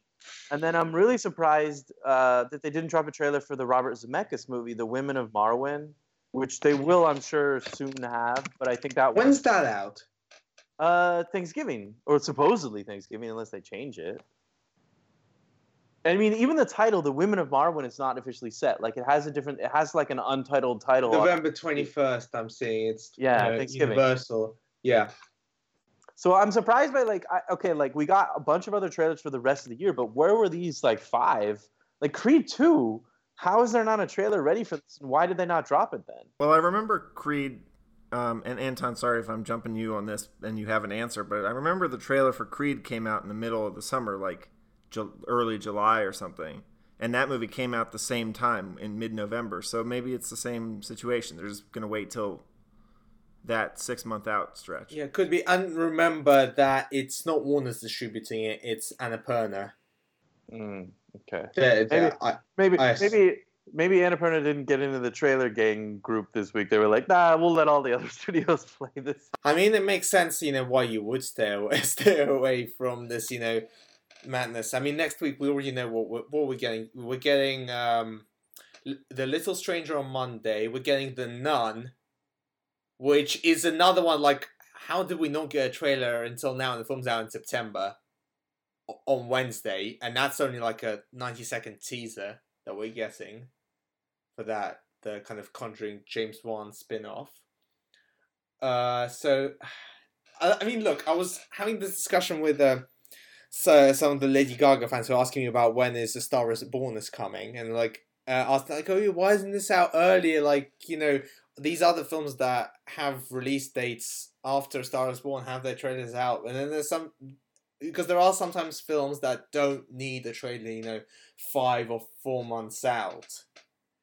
So, and for example, Star Is Born is, timing wise, it's just right that they dropped it now. First Man, timing's just right that they dropped it now. Same. There are some, that are out in November. Did Suspiria really need a teaser out that early? Probably not, but I'm glad we got it anyway, given its release date. So sometimes when it comes to predicting when these things are going to drop, it depends on usually rule of thumb wise, it depends on the the positioning of the movie, the scale that we're talking about. So a movie like, Women of Marwen, I mean, when's it out? November. Yeah, it's probably going to be late summer-ish. I think I wouldn't be surprised if we wait till August to get it, and then we get, Creed 2 in mid-late July. Yeah, but I guess even the other ones I was still thinking was Mary Poppins too. This would have been a great time to drop a Mary Poppins trailer. We've seen one. Poppins probably might. Again, it's not out till December. And remember that Disney doesn't really like to do many trailers. Because, with Disney, they only do, usually 2. They only do a teaser and then a full trailer. We had the teaser at the Oscars. Right, exactly. So, the film's out December. So, I'm gonna put money, I'm willing to put money on this. Christopher Robin in August. That's when we're gonna get our next look at it. That makes sense. That makes sense, but it's one of those things where I'm like, well, we've got every other trailer. Why not the rest of them? How long we've waited between the first and second trailers for the last 2 Star Wars episode films, Last Jedi and Force Awakens. The gaps were huge. Well, that's just how Disney works. I mean, if it was another studio that would put out 3 trailers as its campaign, I mean, sure, we would have probably gotten a new look by now. But it's Disney; they only put out 2. So yeah, did we get a Mowgli trailer? Yeah, we did. It was good. I actually thought it was cool. Even though it's the exact same thing that Jon Favreau did in his movie, but still, it looks cool. It does look good. I rewatched A Breathe Well, yeah, I saw it at the time there. It was good. I rewatched it recently at home, and it's just like, sure, it's a bit, cheesy. It's a bit, too kind of slightly too warm. That's why kind of the critics didn't respond as well to it, because a bit by the numbers kind of biopic, and kind of it's exactly what you expect. But Serkis as a director, he's got a good visual eye. And Mowgli looks really good, kind of from a visual standpoint as well. I'm really curious to see how it turns out, especially as they are trying to sell it as, okay, it's not like the Disney. It's not going to be like the Disney Jungle Book, but something different. Although one thing I will say about Mowgli is how people reacted to some of the motion capture they were doing, how the animals' faces were too human like.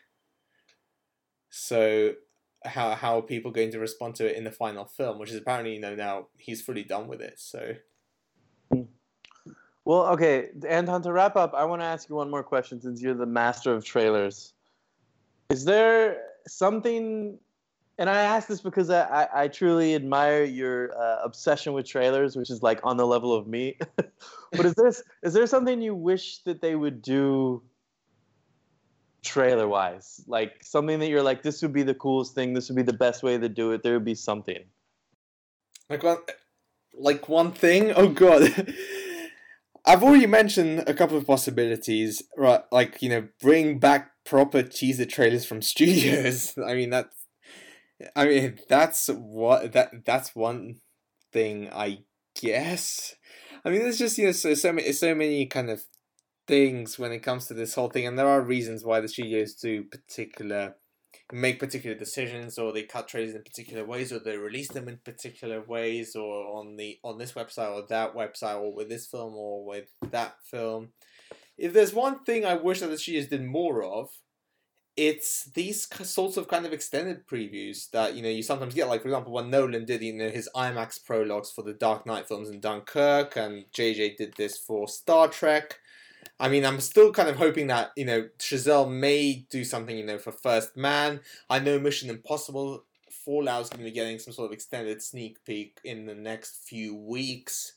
It's kind of these kind of sorts of previews that, stay exclusive to cinemas, and they work best at cinemas. Because we've reached this point with trailers coming out online, is that they're cut very much kind of for online consumption.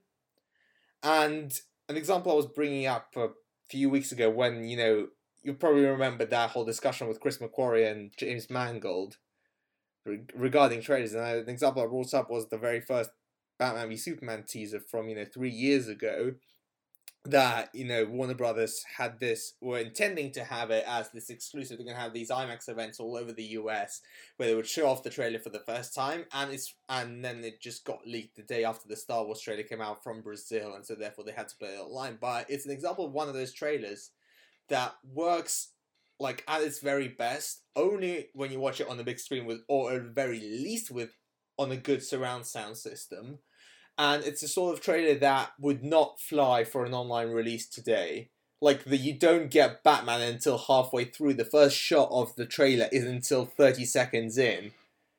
It's very much more kind of dialogue and audio based.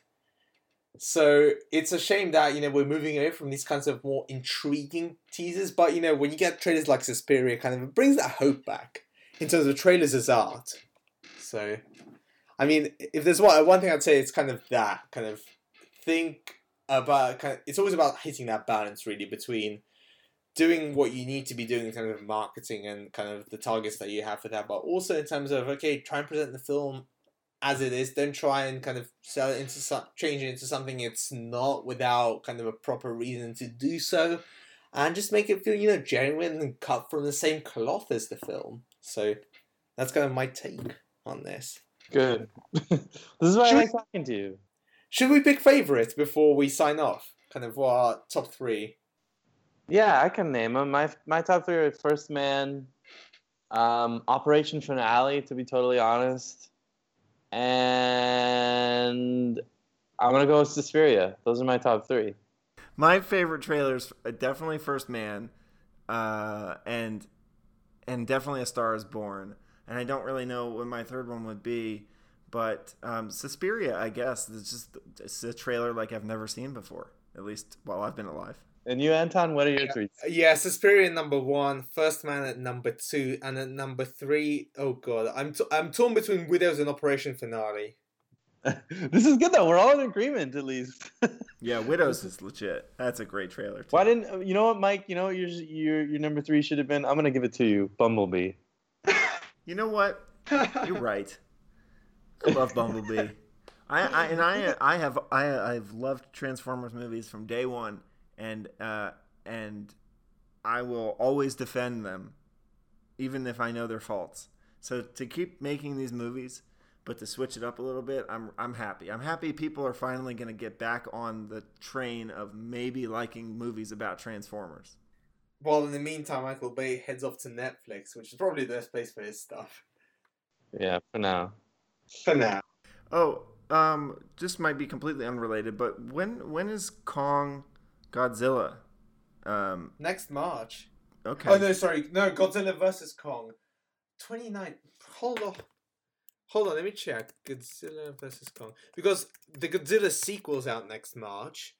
So that's probably going to be a Comic-Con. Yeah, 2020. May 2020. No, it hasn't started shooting now. So the Godzilla sequel will come first, and that will be our next teaser for that little universe. Okay. Yeah, probably Comic-Con. Yeah, Warner's always puts on a big show at Comic-Con. Okay, well, unless there's anything else you guys want to talk about, I guess we'll wrap up and look forward to further discussions about trailers. Anton, we got to have you on again sometime in the future. For now, where can everyone find you online? I am at Trailer Track, obviously, and my personal handle is at Anto Volk. So you can find me on both of those, that is. Cool. And Mike, we know where you are making Maybe movies. they don't. Maybe they don't. Eisentower 30 on Twitter, and and your dog's Instagram. What's your dog's Instagram? And my new puppy shares the Instagram account with my 9-year-old lab, Nolan and Norman. Yeah, hit me up, I guess, or whatever. They went to the pool this morning. I know, and it's the most amazing thing ever. So follow Mike's dogs. Okay, well, thanks for joining us, Anton. Thanks for listening, everyone else, and we'll talk to you guys in the future about more movies soon.